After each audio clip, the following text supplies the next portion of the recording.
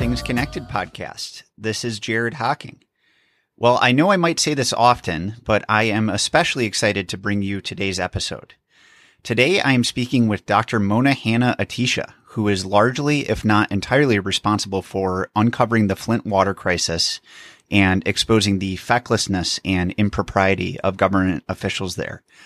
As you'll hear in this conversation, the lessons that came out of that crisis continue to be especially relevant today. Dr. Mona is the director of the pediatric residency program at Hurley Medical Center, which is associated with Michigan State University and based in Flint, Michigan. In 2016, she was named one of Time Magazine's 100 most influential people in the world, and for good reason. She is the author of the book, What the Eyes Don't See, which was named to the New York Times 100 most notable books of the year in 2018. What the Eyes Don't See is an excellent book and details the crisis and her involvement exposing it, but also intersperses history of Flint and history of discriminatory and racist policies that brought about the situation. It's also a story of activism and bravery and a story of her and her family's immigration to America from Iraq. We discuss in this conversation not only what factors gave rise to the Flint water crisis and what we can learn from it, but also her role as an activist and whistleblower and how this provides an example to others seeking to make change, the invisible forces, particularly policies that shape the crisis and shape our society, how anti-democratic laws directly precipitated this crisis, the dark age of science we are living through and its implications, the state of environmental injustice in Michigan and America, the resilience of Flint and its people, emerging research on epigenetics and adverse childhood events and how childhood trauma from poverty and racism can rewrite children's DNA, and many other topics. Dr. Mona really is an inspiration for us all and demonstrates how much of a difference one person who cares a lot can make. She is also a shining example of how America is made better by welcoming immigrant families. I am sure you will enjoy this conversation, and I welcome your feedback. And now I bring you Dr. Mona Hanna-Attisha. Okay, so I'm here with Dr. Mona Hanna-Attisha, this is just surreal. She is a hero in my eyes. You're a hero to me, Dr. Mona, and the eyes of many residents in Flint, especially their children. So thank you, Dr. Mona, so much for joining me on the podcast. Jared, it's great to be with you. It's great to be with you too. And I'm happy that Dr. Mohai put us in touch. Well, and it's just rare that you get to speak with one of your heroes. So thank you for doing this. Thank you. So although most of our listeners will be familiar with the Flint water crisis, likely not all of them will have read your book and know the account of what happened and your involvement. What our listeners will likely know is that this crisis has resulted in thousands of residents and countless children being poisoned with lead-tainted water, really as a result of government inaction and arrogance and acts of self-preservation. And it was only because of your bravery and smarts and commitment to science that motivated the government to act. So with the benefit of hindsight now, what stands out to you about why this crisis happened and what other governments, other activists, and the general public can learn from it? Jared, that's a great question. And, so many folks continue to ask that question, why did this happen? What are the lessons that we need to learn from this really emblematic public health and environmental injustice? How do we make sure that this doesn't happen again? So, there's still ongoing efforts to actually figure out what happened because we don't know. Why wasn't this water treated properly? We still fundamentally don't have some of the answers to the why this happened. And that's why the Flint story is not over, because the efforts at the accountability at getting to who did what and who knew what when are still unknown. And for many folks in Flint, this justice denied feels so much like justice delayed. But there are some big lessons that Flint has learned. And these lessons that Flint has learned are so applicable to today, where we are as a nation. I think of maybe like four big lessons. One is, we have to have good governance. Flint is an example where state leadership specifically failed and did not value public health. Flint is also example of what happens when you disinvest in public health infrastructure, and safe drinking water is part of that, as well as surveillance systems and public health capacity. And we've had this long-standing cuts and disinvestment, and really due to kind of austerity-driven measures and attacks on big government that had left Flint in this really state of disarray that was unable to kind of prevent this crisis nor handle it appropriately. So that's the second lesson that we learned in Flint. The third lesson is that of the need to respect science and scientists. And I don't think that could be a more applicable lesson today in our current pandemic. And the fourth big lesson that Flint has taught us is the issue of disparities, of environmental injustice, of who bears the burden of these kinds of catastrophes. What happened in Flint never would have happened in a richer or a wider community. And currently in this public health crisis, which was once touted as the great equalizer, it is not. Once again, it continues to be, to fall on the shoulders of predominantly poor and predominantly people of color. So those, I think, are like the four big lessons of this water crisis, is that we have to have strong government. That values public health. We have to invest proactively in prevention and public health infrastructure. We need to respect science, and we need to look at equity issues. So four kind of big lessons that are absolutely applicable today and to really all kind of environmental and public health issues.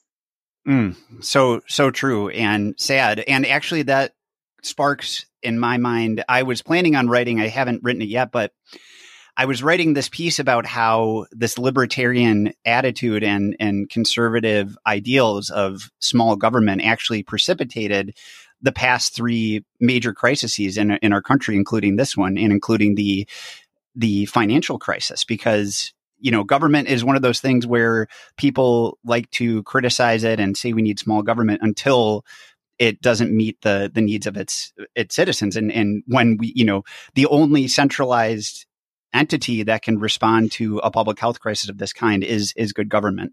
Well, you were very in that first answer. I think you left some things out, or you were very pragmatic in terms of speaking about the role of the self-preservation and denialism that is so clear and honestly just shocking and appalling in this book. So I wanted to ask you about that. There were efforts just at every level of the state and local officials to deny what was happening, to muddy the waters and to criticize you. State officials came out with statements saying that you were an unfortunate researcher, that you were causing near hysteria, that you were, your science was inaccurate, that you were practicing pseudoscience. And this actually is preceded by, as you mentioned, another crisis, which is far less known, the Washington, D.C. crisis that played out in an even just more stark way, where your collaborator, Mark Edwards, actually, when he first reported high levels of lead to the water utility,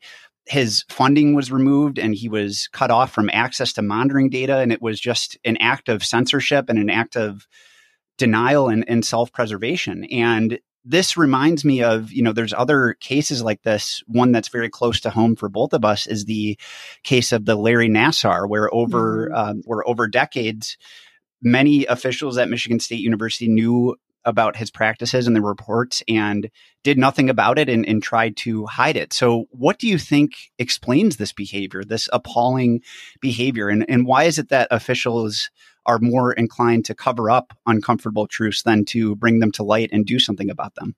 Yeah, that's a great question. And I also want to touch on what you mentioned earlier in regards to efforts at austerity and attacks of government. And I think that's so much the pre-existing condition that kind of helped create the Flint water crisis, but also this kind of current pandemic. There have been deliberate and organized and coordinated and well-funded efforts to minimize the role of government, to minimize the role of regulations, to make government smaller and smaller and smaller. And then that makes you wonder, then, what's a public good? Like what's government there for, if not to be able to deliver safe drinking water, or clean air, or kind of basic public health infrastructure. And now we see the consequences of those really decades long efforts at austerity. And I wouldn't say it's entirely kind of libertarian driven.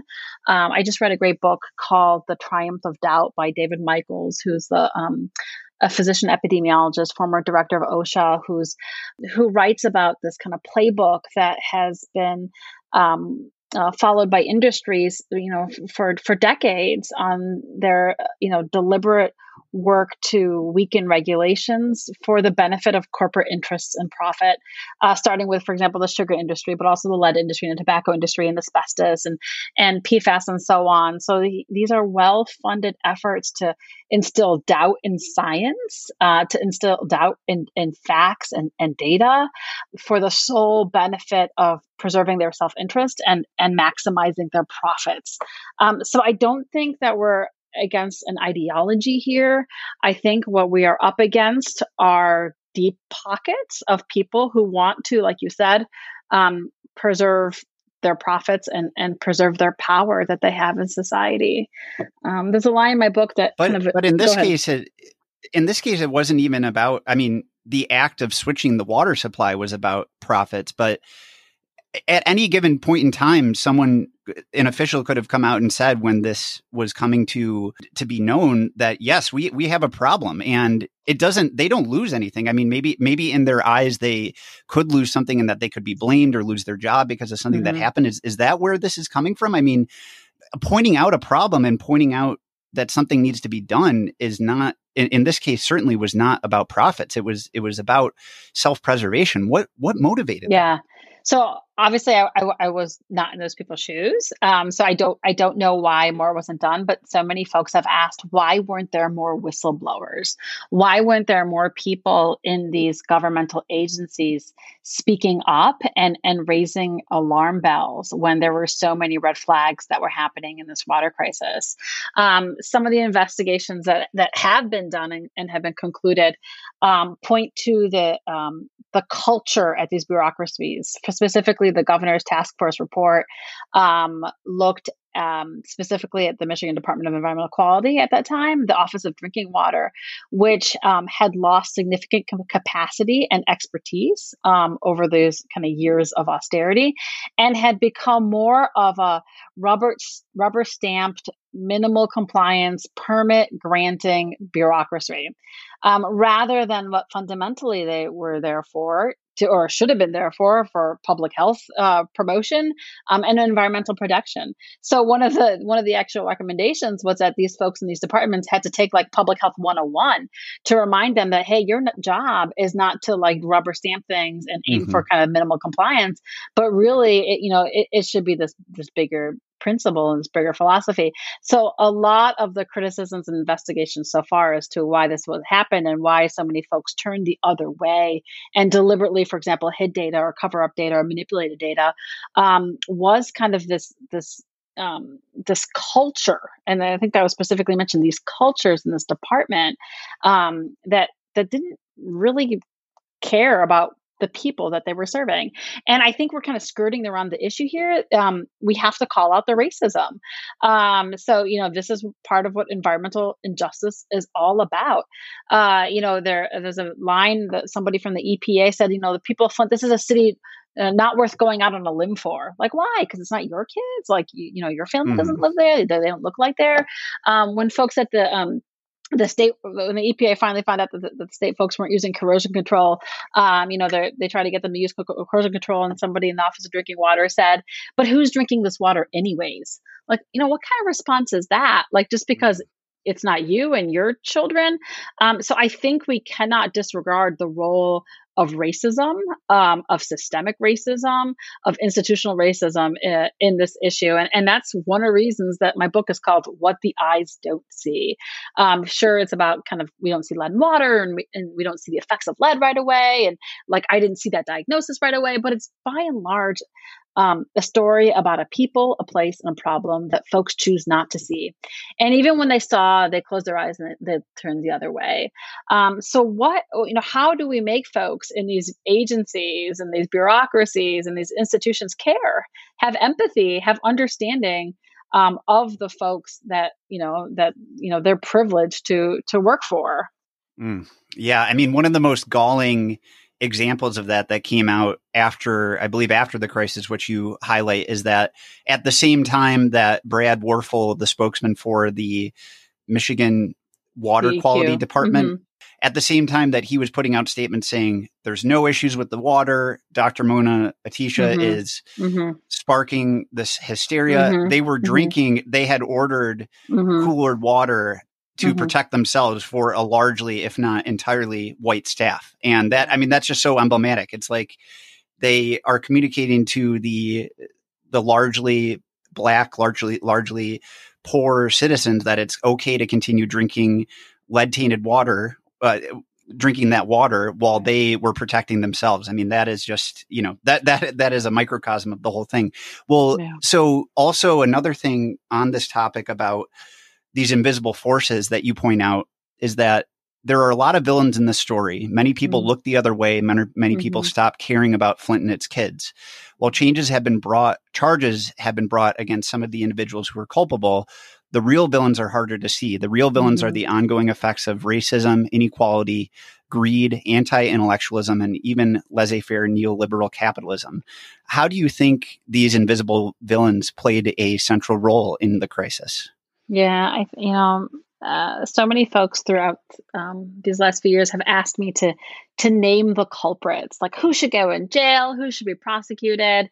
And obviously there were people at fault. There were many, many people at fault that created this crisis. A crisis of this scale does not happen, without multiple folks that were involved. However, the whole kind of point of my story is that this is not a unique story. The story of Flint's not unique. It's a story of kind of injustices that are happening all over the place. And they're often being driven by these same villains that you just mentioned. And once again, the villains of racism, we talked a little bit about that. But we also the reason that this water crisis happened, one could argue, is because of kind of racist practices that left the city poor and with a decrease in their population because of things like racist real estate practices and redlining and lost regionalization and all these things that created this really poor and predominantly minority and segregated community. And these were historic practices that used to be legal and not legal, and even current practices. So that has a role to play.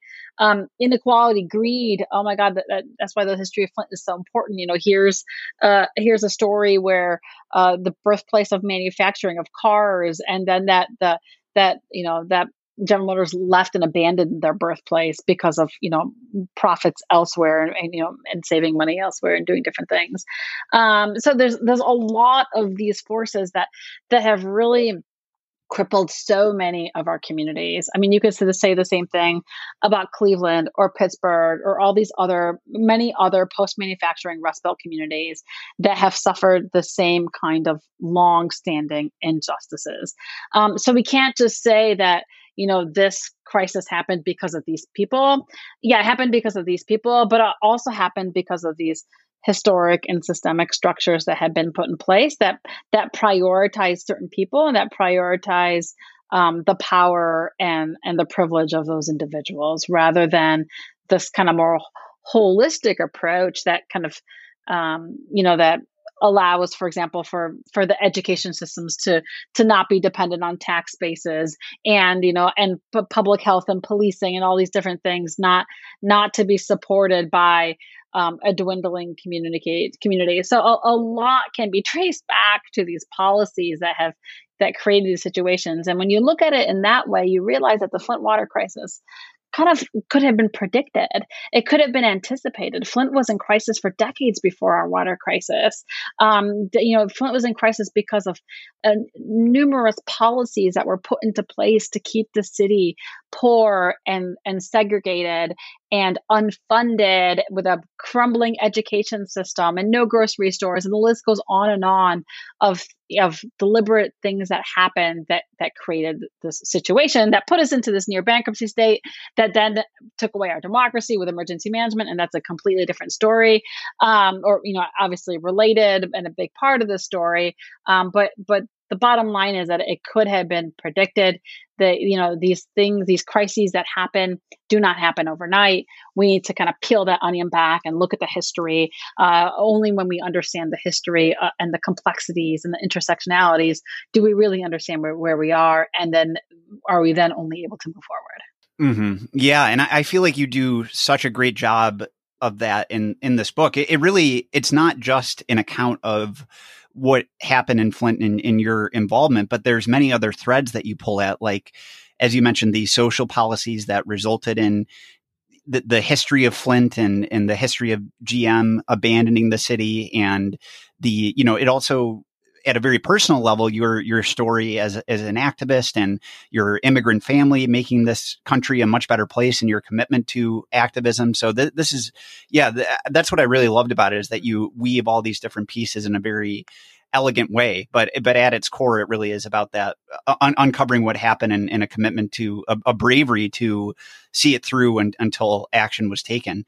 And it just strikes me, we're talking about these invisible things or that are very visible for the people who are affected, and we've been talking about environmental justice. And I didn't know, I just took my first environmental justice class this past year with Dr. Mohai. Mm-hmm. And I was shocked at the level of inequality with which, environmental justice at its core is really the fair treatment and meaningful involvement of all people mm-hmm. in environmental justice decisions. And really the way that I think of it is that no one person or no one group should share a disproportionate burden of environmental harms. And mm-hmm. the energy that we use to, that wherever you and I live in Michigan is likely coming from a particular source, and we all benefit from that. But certain communities are receiving not as much benefit because they're not using as much energy, but they're receiving so many health consequences because of pollution and toxic waste. We know about the report, I think it was in the early 80s, that found that independent of all their factors, race is the most predictive factor of whether someone lives near a toxic waste site, not educational attainment, not class or anything else. Right. But we were talking just now about these kind of invisible things, but they are not invisible to the people who are experiencing them. And it's kind of these seismic shifts in policy that have repercussions over time. The recent protest movement with Black Lives Matter and what happened in response to George Floyd did not happen in a vacuum. As you were saying, it's a result of decades of racist oppression in the form of policies, in the form of discriminatory housing practices, discriminatory employment practices, and all these things need to be addressed for us to really move towards a more equitable society. So that being said, I wanted to go back, as you mentioned, the Emergency Manager Act. And then this is another huge issue, which is the erosion of democracy and the erosion of democratic norms in our society. So tell us what the Emergency Manager Act was, and how did that really directly precipitate the Flint water crisis? Yeah, so the Emergency Manager Act was passed in the Michigan State Legislature against the political will of the people of Michigan. So there was a previous emergency manager law and through statewide ballot that was rescinded, but our gerrymandered legislature tweaked it a little bit and put it back on the book. So at its onset, it was against the will of the people and passed by one of the most gerrymandered legislatures in the entire country. And so what that did is that it usurped local control, local power, and the financial emergency manager reported directly to the governor, and there was no really role of a mayor or a city council or anything. And the goal of those emergency managers, which were appointed throughout our state, was was austerity, was to save money and balance the books. So we had emergency managers in Detroit and Highland Park and Flint, obviously. And at one point, half of Michigan's African American population was under emergency management, compared to 2% of our white population. So if you just kind of take a step back and think about this, here's an unelected person making decisions for a community. That's not democracy. That is absolutely not what America is all about. Yet this was happening throughout our state, and they were, cutting pensions and breaking contracts and selling off city resources, and kind of the list goes on of what they were doing. And there was no accountability. When the emergency manager finally testified at a congressional oversight hearing, he was asked by, God bless him, Elijah Cummings, why didn't you listen to the people? Like, they were, complaining, and, they were loud and they were sharing all these concerns with the water. Why didn't you listen? And his response was basically, I didn't have to. I wasn't accountable to the people. I didn't have to listen to the people. I had to, I didn't report to them. And this is just so telling and just so egregious and so racist, because it was very disparate of who was then under emergency management. So it was the purposeful kind of dismissal and denial of voices and of people. And, this is a crazy story, this whole emergency management thing. But it's really important, because it's not a unique story to Flint. Like, there may not be like emergency managers in other communities right now, but there are many, many communities throughout this nation that have lost democracy.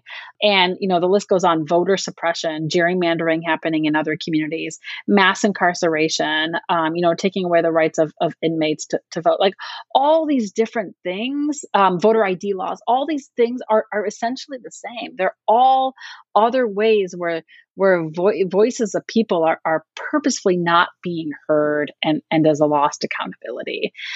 So Flint had a series of 4 emergency managers that started in 2011, and the emergency managers decided that to save money, because that was their job, to save money, they would change our water source from the Great Lakes that we used to buy through Detroit to the local Flint River until a new pipeline was to be built. So it was a temporary move, kind of to save money, because they were, they said it was too expensive for us to continue buying our water from Detroit. So that was made, as an emergency manager decision, and then kind of the rest is history.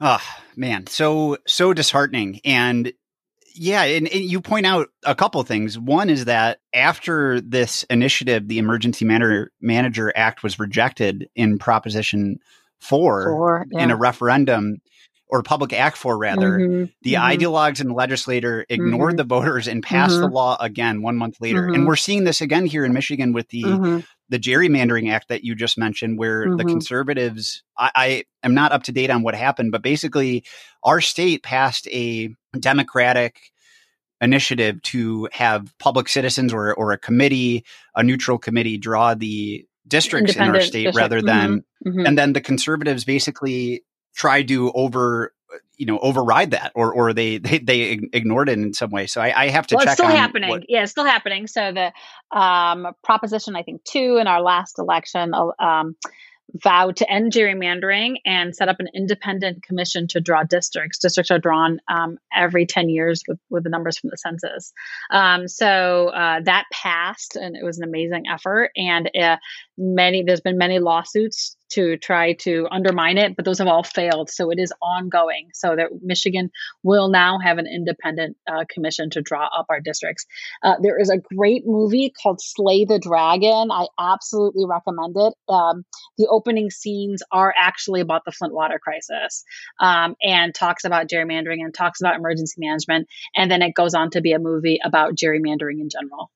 Yeah. I mean, talk about an invisible force. This couldn't be more, it couldn't have more relevance and more impact on how democracy and how our lives play out. But it's really hard to draw that direct connection. But if you have the districts centralized in the power to draw districts centralized in a very political system, then that's going, as we've seen, it just results in extremely lopsided and really anti-democratic, or it results in, voting districts that are completely anti-democratic. And that's like an invisible force. It's like you can draw a through line from that decision to how you get to things like the Flint water crisis, but people tend to look at the immediacy but those things, as you point out, are really what we need to address. And it's truly galling to me. I mean, I remember listening to that on the public radio and reading this part in your book and just being so angry. Like the fact that these people in the legislature, these people on the right, think that they know better than the public citizens who have passed a referendum. And isn't this true that the city council voted they voted to go back to the Great Lakes, and the emergency managers very early on. In April 2014, maybe somewhere around there. And and it was rejected because of this anti-democratic measure. Well, it's unnerving. So this movie Slay the Dragon is it's so eye-opening about kind of the manipulation of our districts throughout the country, and how these were invisible undercover efforts, but they were deliberate. Like this was the intent of folks to draw these districts in a way where even if you vote for more Democrats, more Republicans get elected into office. Like it's amazing. So my daughter, who's 13, watched this movie, and she's like, she's like, Mom, is this legal? Like, how did this happen? Like, how are you kidding me? So like, even to the very young, it's unbelievable. And it shouldn't be invisible. And I'm glad that I wrote about it in this book, and I'm glad that there's movies about it, but more people need to be aware of the consequences of these efforts to undermine our democracy. Yeah. So what would you say to everyday citizens listening to this about what they can do to make sure these type of things don't happen? Because it can be very dispiriting. It can be defeating to think that you go out and vote and you do your part, or maybe you even organize within your community, and then someone with much more power than you, who's been elected, can just overturn that. So how do you address that, or what would you say to a normal citizen? There's so much to be hopeful about, and as much as kind of my book and the story of Flint is this story of this crisis, this kind of, preventable public health crisis, this crime committed with absolute indifference against some of the most vulnerable people in this country. It's also this story, but in a sense, a playbook of how to resist the status quo and how to create change in your communities.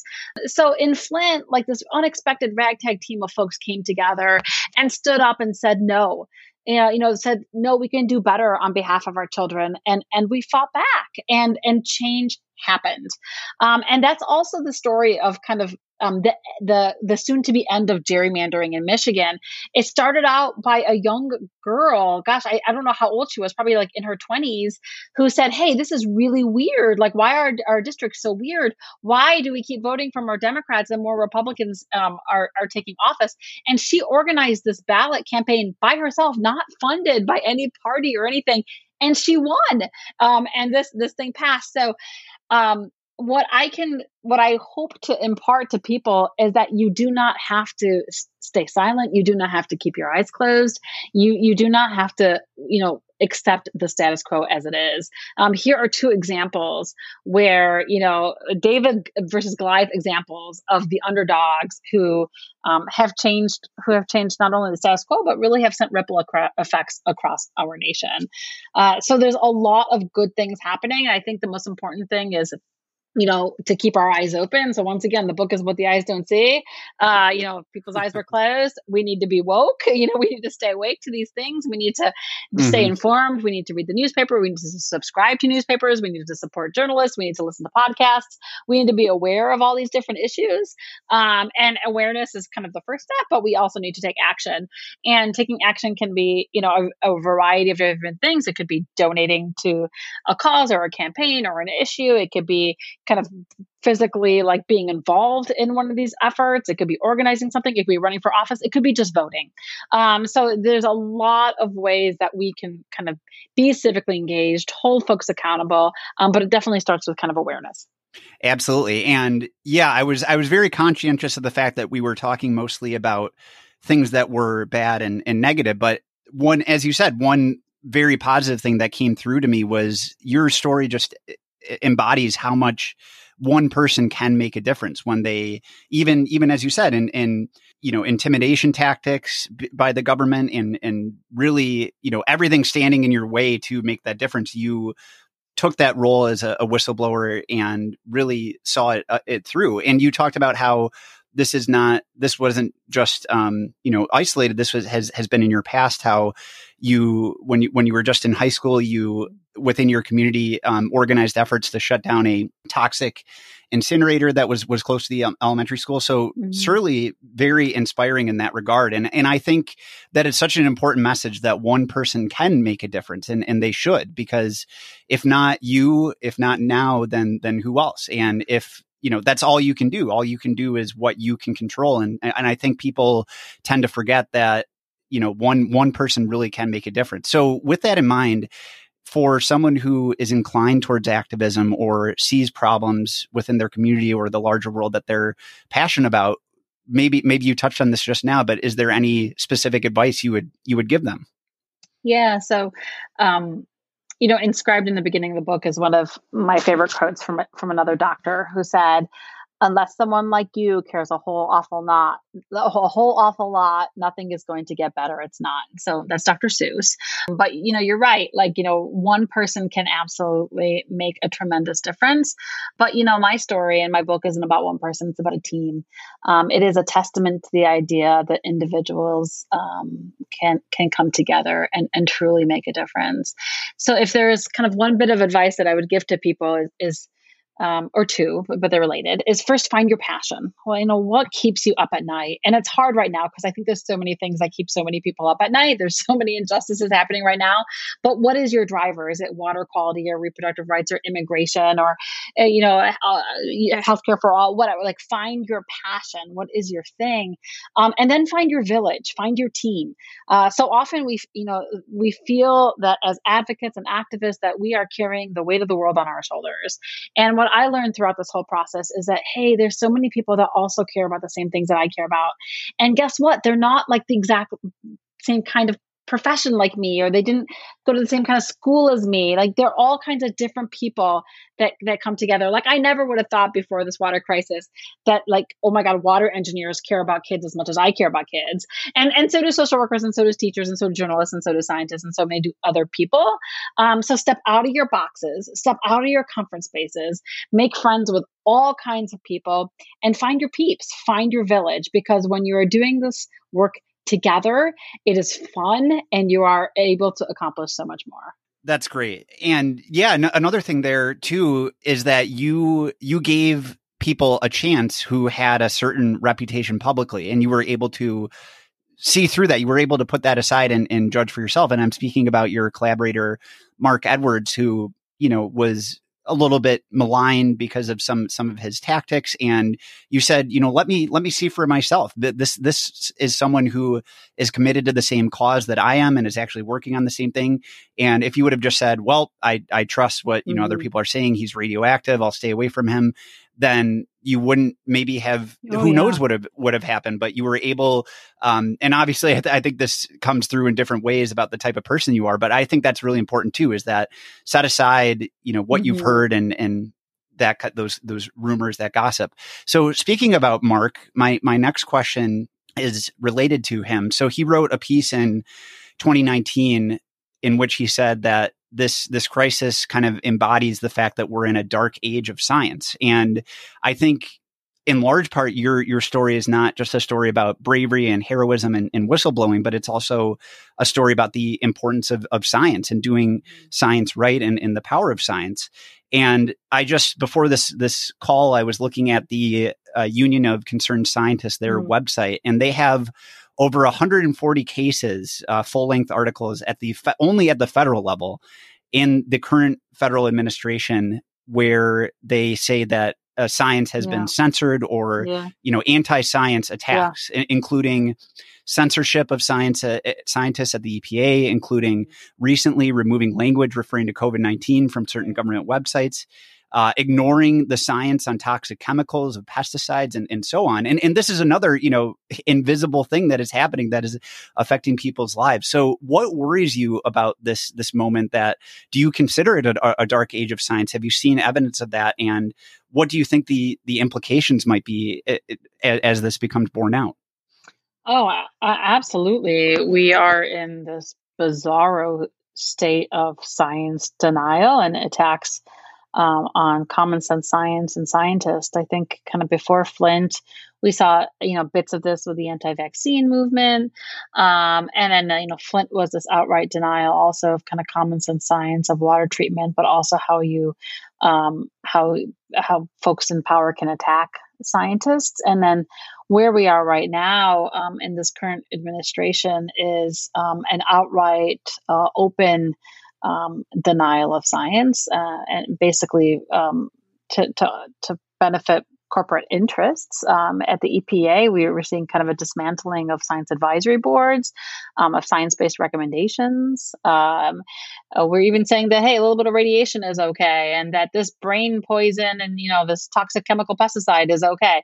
So there's example after example that have been documented on how we've denied science. And where we are currently in this pandemic is also a state of science denial, a disrespect of doctors who voice concerns, and of kind of basic public health science and epidemiological science.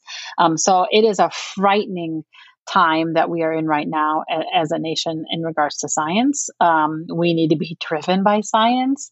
Our policies need to kind of be based on facts and really leaning on the expertise of those who know these content areas. And unfortunately, that's not where we are. And I'm hopeful for kind of an awakening and hopefully a new administration that goes back to embracing science. And it's absolutely not where it is right now. I had the honor of being part of the March for Science. I was the inaugural co-chair with Bill Nye, the science guy, which is amazing to be with Bill Nye, the science guy. But, I felt that it was really critically important for me as a physician, as a scientist, to be part of this movement, to elevate the role of science, to highlight the fact that we are disavowing science, but also to encourage scientists to get out of their comfort zones. So often in academia and in medicine,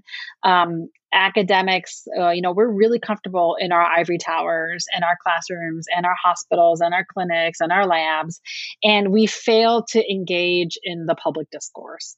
And we fail to kind of, meet with policymakers, and we fail to share our science to audiences that are able to digest our science. One example is when I was writing this book, I had to figure out who was my audience. I could have easily written a sciencey public health academic kind of book, but I'm like, hey, I don't want that to be my only audience. I want to write a layperson book. I want everybody to be able to understand these things. So we need more scientists as well. I put part of the blame on us to get out into these uncomfortable spaces and to write things like op-eds and opinion pieces and layperson articles and be on TV and talk shows and late night and what have you, to share the science. I see it more now in the pandemic. It's been so wonderful to see so many people speaking up on behalf of science. But it hasn't always been there. And we can't expect people to just do this overnight. We have to do a better job in the education and the academia systems to train folks on how to communicate with non-scientists.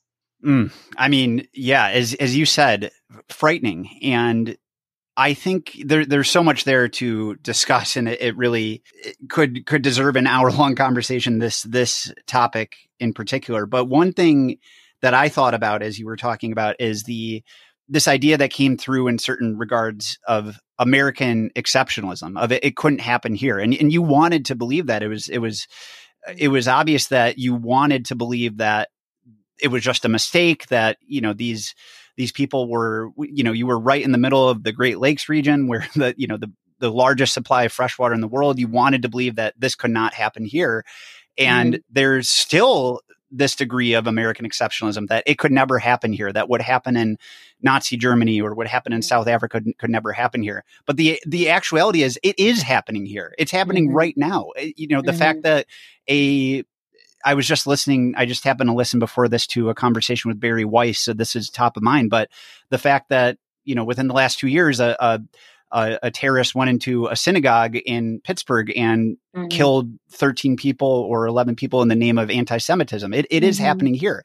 And this is this undermining of science. It happens slowly, but if given another 4 years, this administration will completely topple the American institutions like science that we hold in such regard and that are really the guardrails of a safe society. And so the second thing here that I want to communicate to people who are listening to this, who are either neutral or on the right, is you have to take account of these things. And the way that I see it, maybe I'm jaded, maybe I'm biased, but I don't see those politicians, those elected representatives on the left, undermining democracy and science and really the well-being of our people in the same way. As you said, the greed and the connection with corporations and the pure self-interest and pure self-preservation that happens with elected officials on the right, I think does not happen to the same degree or the same, frightening level that it happens on the left. And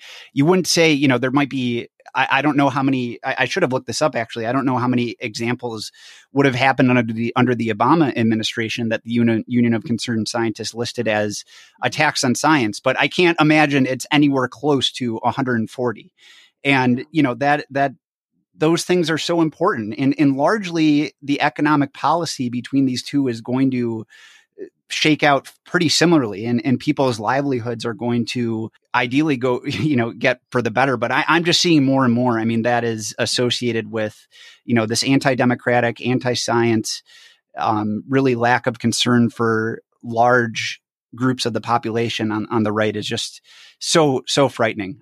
So I'm hoping in November we'll have a sea change on that. I hope so. And I'm not an expert here, but I think some of the invisible or not so invisible forces that have also led to the worsening of this is our campaign finance rules, and the Hobby Lobby rules and different rules that enable, the special interests to really purchase the policymakers.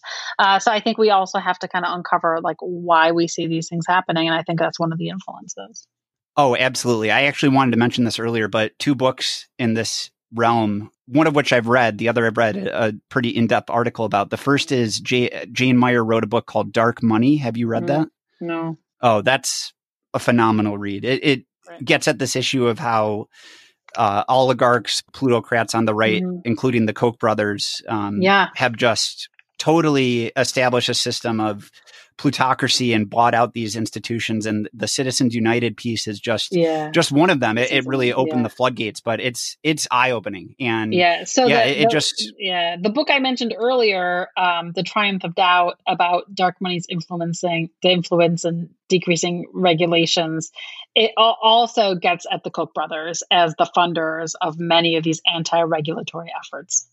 So switching topics back to science for a second, so many interesting threads in this book, but one that sat with me for a while is this idea of how the social determinants of health, or what are now called for children, adverse childhood events, how they shape a child's outcomes and really in an intergenerational fashion, even before they, even before they have a self-concept. So you write, an increasing realization is that a child's endocrine genetic physiology can be altered, and prolonged extreme and repetitive stress or trauma due to adverse childhood events such as poverty, racism, and violence can chronically activate stress hormones and reduce neural connections in the brain, just at a time that a child's development when she needs to be growing new ones. And you talk about the fact that the concept of epigenetics, that these triggers, environmental triggers, can rewrite a child's DNA in a way that passes on these outcomes in an intergenerational fashion. So on this topic, is there any new research or speaking more to this research that you want to share? And in your eyes, does this make it all the more imperative to address systemic issues like institutional racism and poverty? Absolutely. I think what you shared, the kind of the science of early adversity on a child's entire life course trajectory is one of the most important things that is in the domain of pediatrics and public health right now. Is this growing recognition that the milieu of a child, whether it is nurturing or not, can really, in a very graded and predictable way, influence their entire life and for generations to come. And when you truly understand that science, and we're learning so much about the mechanisms of action, like, the endocrine pathway, what it does to hormones, the neurological pathway, how it impacts the, different neural connections, the genetic pathway, and so forth, the immune system. We're learning more and more exactly pathophysiologically how this is happening. And so if we truly respect that science, that really gives us another sort of playbook on how to build systems that support children and families, and proactively rather than reactively. And this is kind of fundamental to pediatrics and public health, and it really is. It always reminds me of my favorite quote, which kind of governs our work, by Frederick Douglass, who 150 years ago said, "It's easier to build strong children than to repair broken men." So if we understand the role of all these adversities and toxicities in the lives of children, it is so much easier to create safe places for them to grow up in, where there's access to healthy food and great schools and supportive parents and living wage jobs and parental leave and healthcare, and the list goes on of what we need, what we know science tells us makes children healthy, rather than continue to do what we're doing right now, which is repair broken men. Our system of health and healthcare is really designed as a sickness system, where we take care of people after they're sick. We don't prevent them from getting sick. So, if we truly respect the science, then we can absolutely work at a system level to create those communities where children can thrive, and where there will be a tremendous return on investment of that work in early childhood. That's kind of what prompted me to write a piece a little over a month ago in the New York Times. They did a series called "The America We Need." So here we are, kind of in this pandemic, in this kind of time with with the greater awareness of all these racial inequities and Black Lives Matter. How do we think about a new America? Like, what is the America that we need that will be more fair, more resilient, more just? If we have this opportunity to rethink this country, which is not working for most people. And so I wrote this piece, and the title was called I'm sick of asking children to be resilient. So much of my work is all at the individual level, dealing with or working with children and families who've already overcome or are in the midst of so many adversities as they are in Flint. And rather than, continuing to be so reactive, how do we rebuild America? Respecting this science to be a place that doesn't, celebrate the exceptionalism of somebody who was able to overcome these adversities, but rather build a place where those adversities don't exist in the first place. So it is an absolute kind of rethinking of how we should fundamentally care for each other and how our societies should be built. And if there ever was a time for us to kind of take a step back and see what's working and what's not working, I feel it is now. And that's kind of also what makes me really hopeful right now is, we've been sharing these lessons of Flint for a few years now, but now the whole nation is experiencing some of these same lessons of these injustices, these gross disparities, these inequalities. And I'm hopeful that we can kind of reemerge from this with greater empathy and a greater respect for science and public health to build these more resilient places rather than, burden children with the need to be more resilient.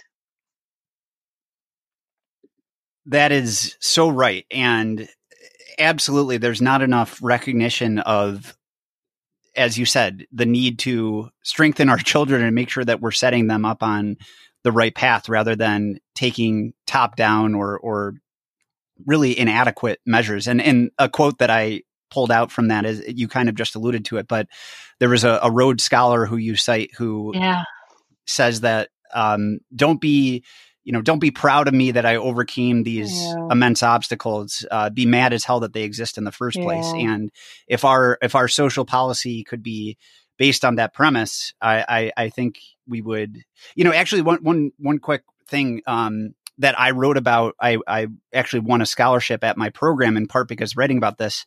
Are you familiar with The Veil of Ignorance by John Locke? Mm-mm.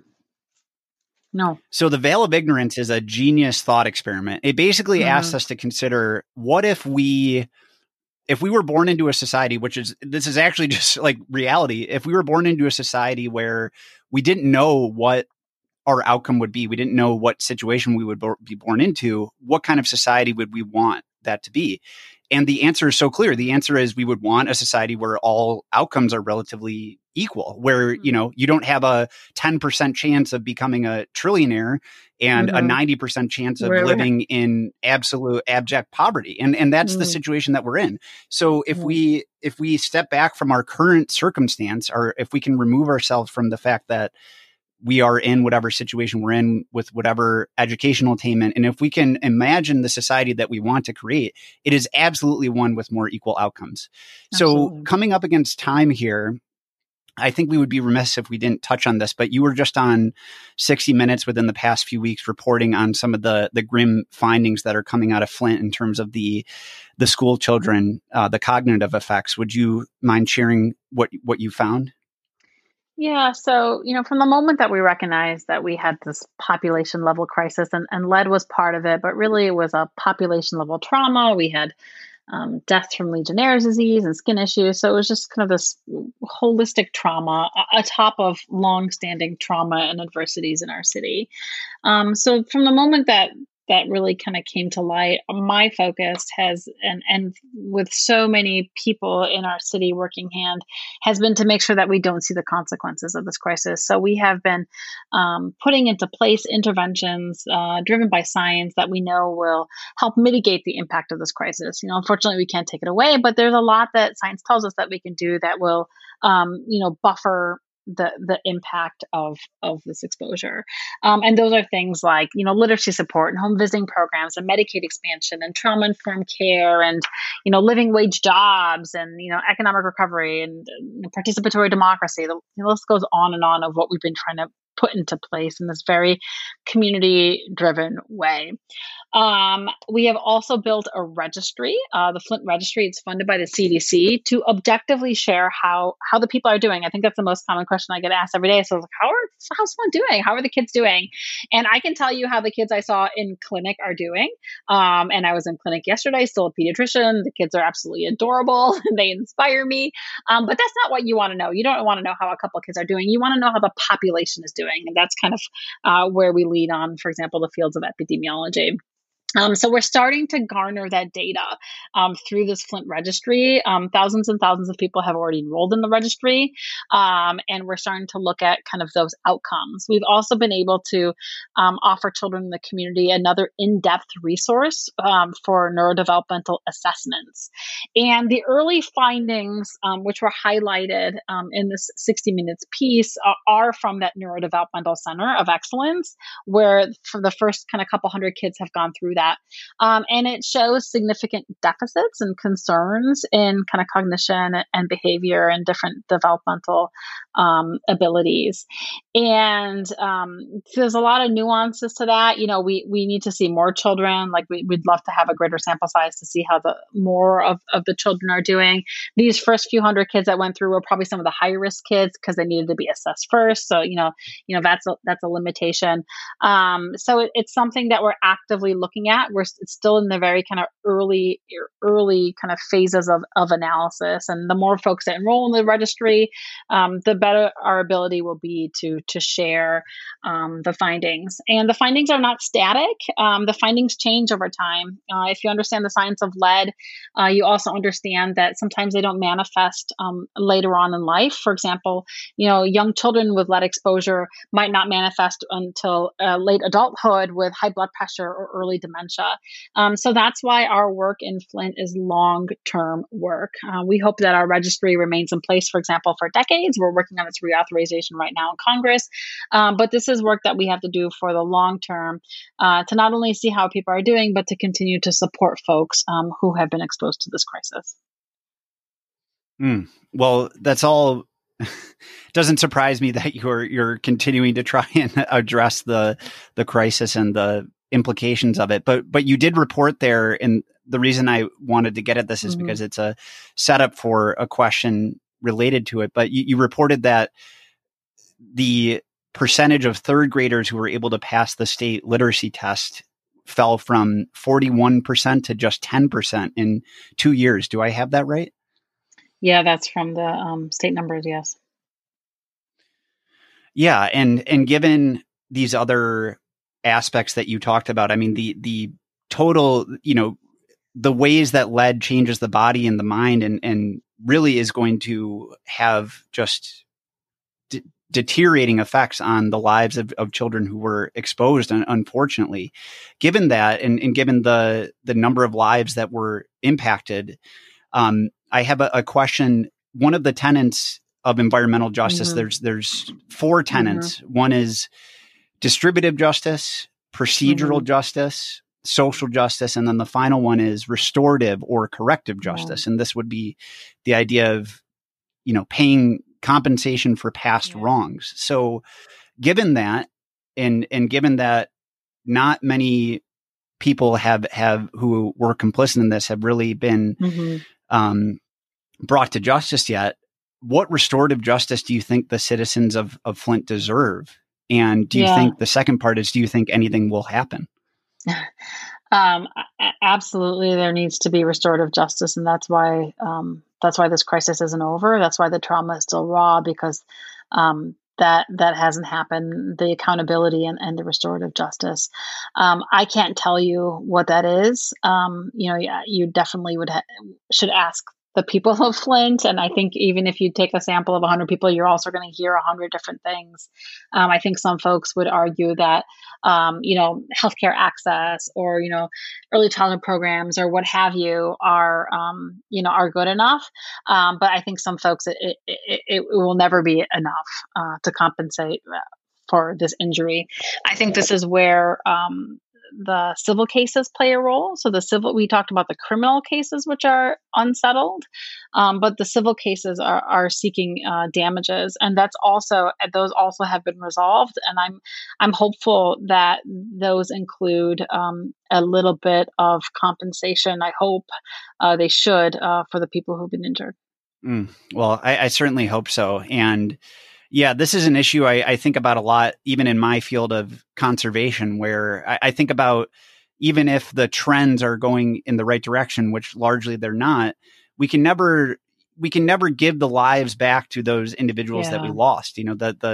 The poaching of 30,000+ elephants each year, even if we make progress on that, the number of casualties here, and the people of Flint are a casualty in this. They're the casualty, and it goes just beyond an individual. It goes to the family level, to the community level, to the city level. So I think that needs to be accounted for.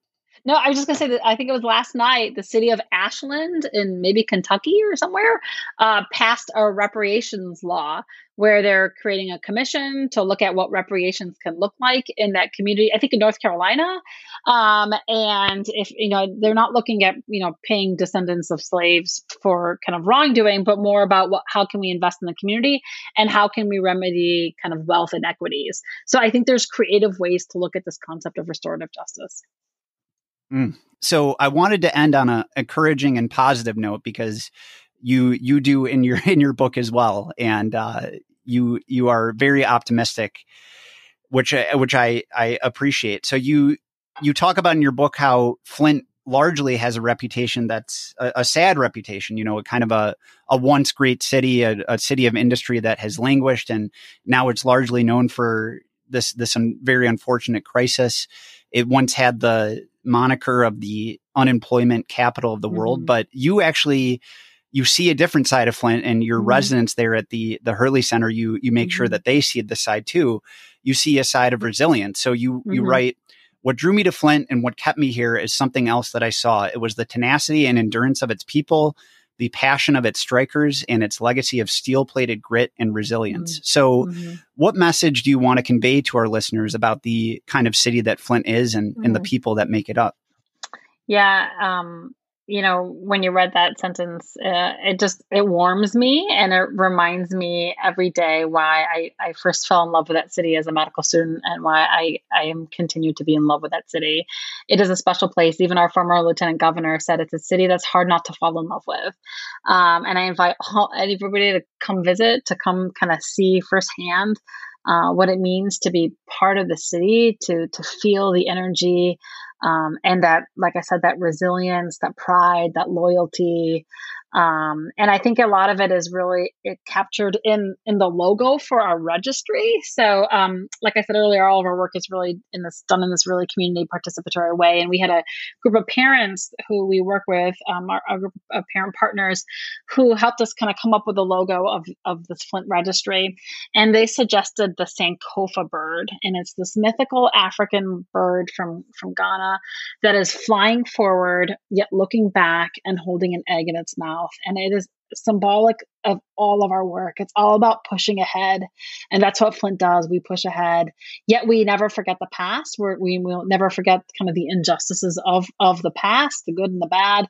And the egg in the mouth is how we are driven by our children and the youth, and making really a better place for them. So that's kind of, it reminds me so much of the city, and it really reminds me of all of our work, that our work is about what's ahead of us, yet not doing what we so often do in this country, which is closing our eyes to the past, be it the good parts or the bad parts. And as a pediatrician, my favorite part is prioritizing the children. So that's what I want people to know of Flint, to remember of Flint, is once again, not this crisis that happened, not those pictures of brown water, but really what we were able to do next. And that is the story that I get to spend my every day working on, is this kind of next chapter in our recovery that isn't just helping the city of Flint, but that is really shining a spotlight on communities and children all over this country. That's beautiful, and a beautiful note to end on, Dr. Mona. Well, I mean this so sincerely. I couldn't mean this more sincerely. You are such an inspiration to me and to everyone who is familiar with your story. I mean, the amount of bravery that you show, and the commitment to helping others, the commitment, or the amount that one person can do when, as you said, they set their mind to it and they care a whole lot, is truly inspiring. And one thing we didn't capture in this conversation, in this very political moment around immigration, is the fact that your family is an immigrant family. Are you a first generation or second generation immigrant? Yeah, first generation. I was not born here, so first generation. Wow. So yeah, I mean, this country, I believe 100%, there is not a single doubt there that this country is better for having representative of all people across the world, and the message of liberty that at Ellis Island, the receptivity that we have always embodied up until the last 4 years of welcoming people from everywhere. And you are totally emblematic of that, and the amount of good that you've done. So I hope people also recognize that.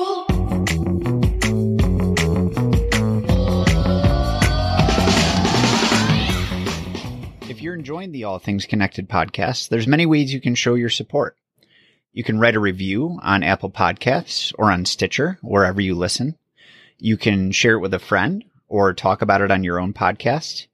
You can post about it on social media, such as sharing your favorite episode, or you can support it directly on Patreon at patreon.com/allthingsconnected.